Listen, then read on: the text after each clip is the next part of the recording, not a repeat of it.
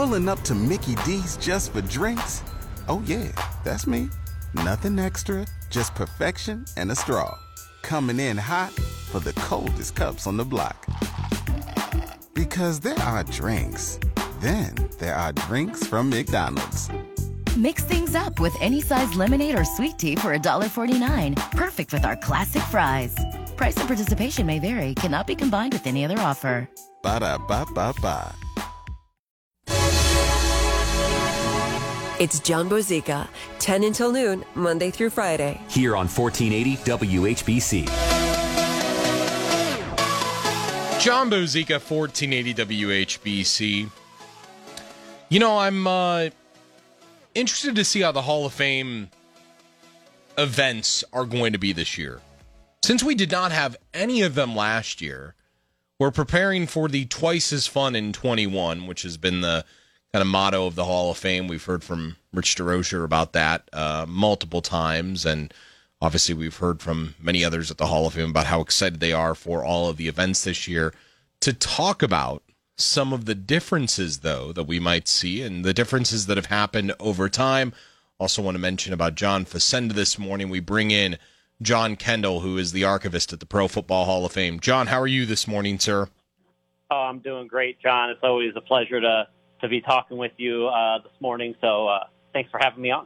Absolutely. Thanks for coming on. You know, I was thinking about this because I know over the weekend my father had the professional football researchers down at the archive room with you, and you gave them the red carpet tour, if you will.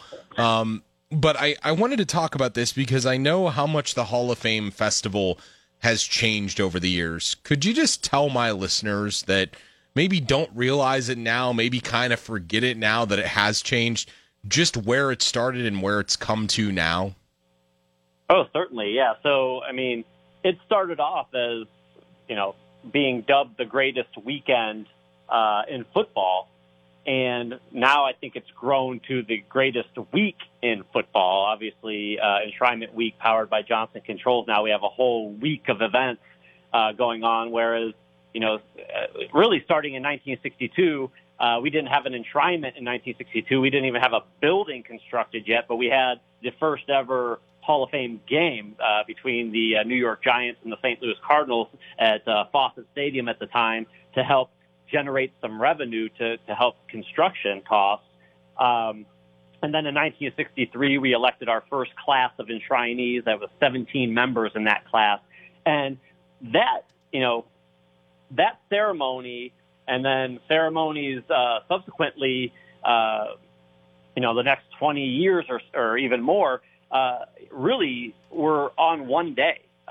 We would have the enshrinement ceremony in the morning, and then by early afternoon be kicking off the Hall of Fame game, and things would be wrapped up you know, that evening, and people would be celebrating the accomplishment Sunday with a nice relaxing day off. And now it's a week-long event, maybe 10 days with when you add in all the community festival events going on.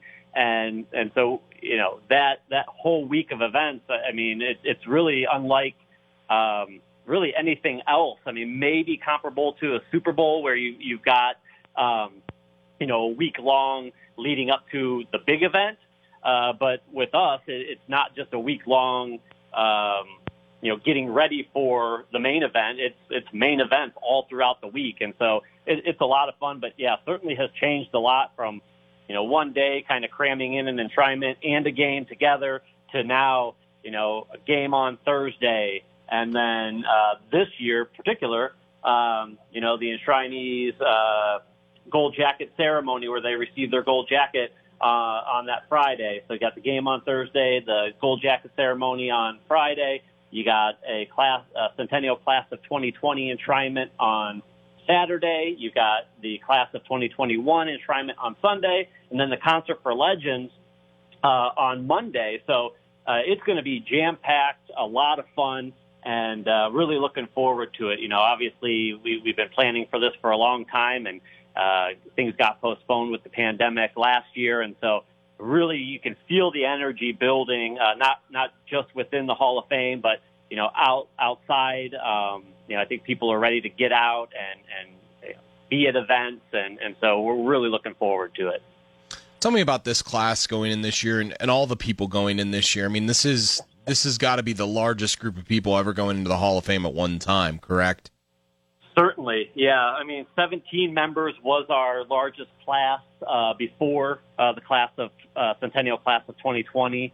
So, those were kind of the pillars that the game was built on. And our idea for the class of 2020 was really to take a look at some of these seniors that maybe had been looked over and maybe, it was time to get them in and alleviate some of the backlog that was coming. So, with the class of 2020, you've got a lot of seniors, some of them posthumous that have already been enshrined. We held a special enshrinement in April, right around draft time, to get them in, and so their busts are already on display. People like Duke Slater and Max Speedy, Alex Karras, but then you've also got guys like Troy Polamalu and Bill Cowher, big Pittsburgh contingent, Donnie Shell going in with the Centennial class of 2020. And then obviously the class of 2021 is just,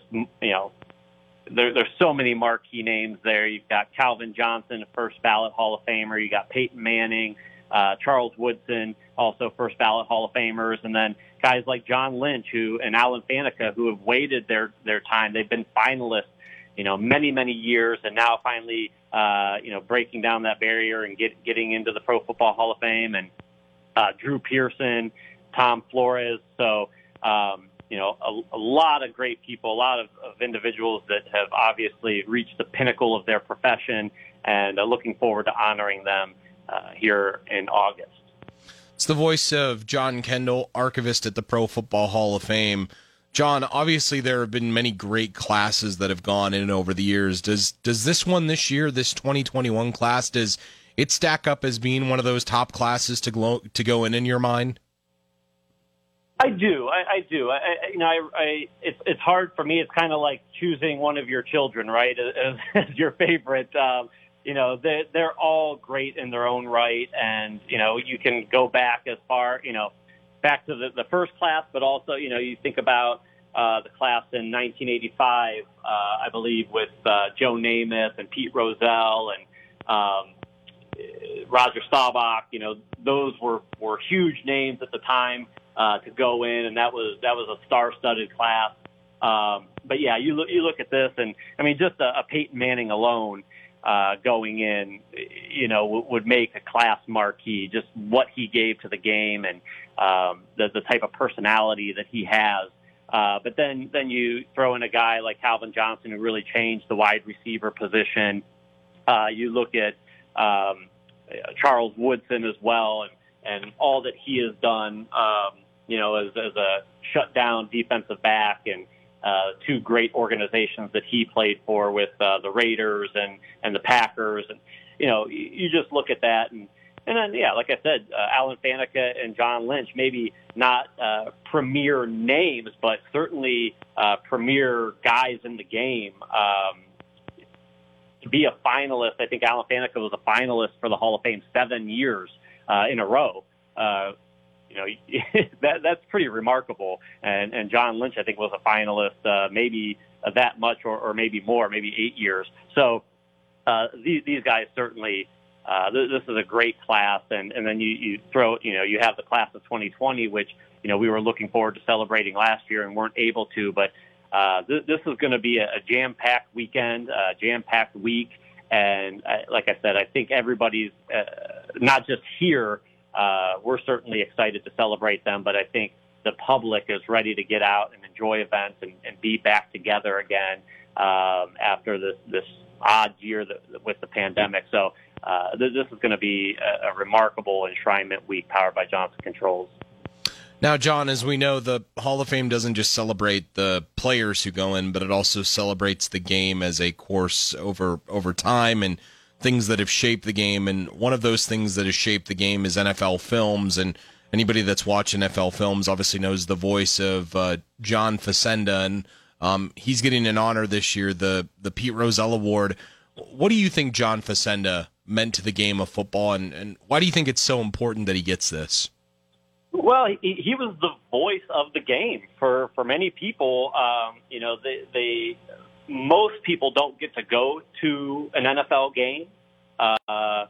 Some people, especially back in that era, and this is one of the things I wanted to touch on too, is I love the fact that the growth of the Hall of Fame has really mirrored the growth of professional football and NFL football. In 1963, when we opened our doors, the NFL wasn't, it was starting to gain popularity, but it wasn't the juggernaut that it is today. And now, you see how the Hall of Fame brand and the NFL brand, I mean, we've kind of grown together that way. And that's really great. And John Facenda was certainly huge in helping that growth, because a lot of people were just seeing the highlights that NFL Films was packaging together, and he was the voice on that, narrating those games. So certainly well-deserved. I think it's great that, Steve Sable is going in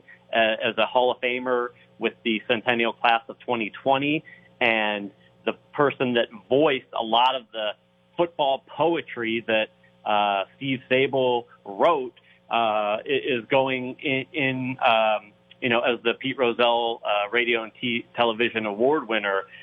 He's getting that award alongside of him. So, that's really, I think, a unique and fun thing to experience. So really looking forward to celebrating John Facenda's career as well. So, he certainly had a great career, starting off in radio and then getting into television in the Philadelphia area. And like many football careers, maybe, in this way, I think it was remarkable that he was found in a tavern in Philadelphia where Ed Sable was at, and he heard John Facenda kind of narrating at a table some of the NFL Films highlights that were on the television. And, Ed Sable, being that visionary who founded NFL Films, right away heard that voice and said, we need to figure out a way to get this guy hired by NFL Films. And, that once they met and he got the job, that started a 20-year career at NFL Films that ultimately has led to him being named the Pete Rozelle Radio and Television Award winner. John Kendle, Archivist at the Pro Football Hall of Fame. I always appreciate the time so much, and thank you for joining the show again today. And I know that as the Hall of Fame gets closer and closer to happening this year, all of the events, I know we'll talk again soon, all right? Excellent. Thanks so much, John. Have a great day. You too, sir.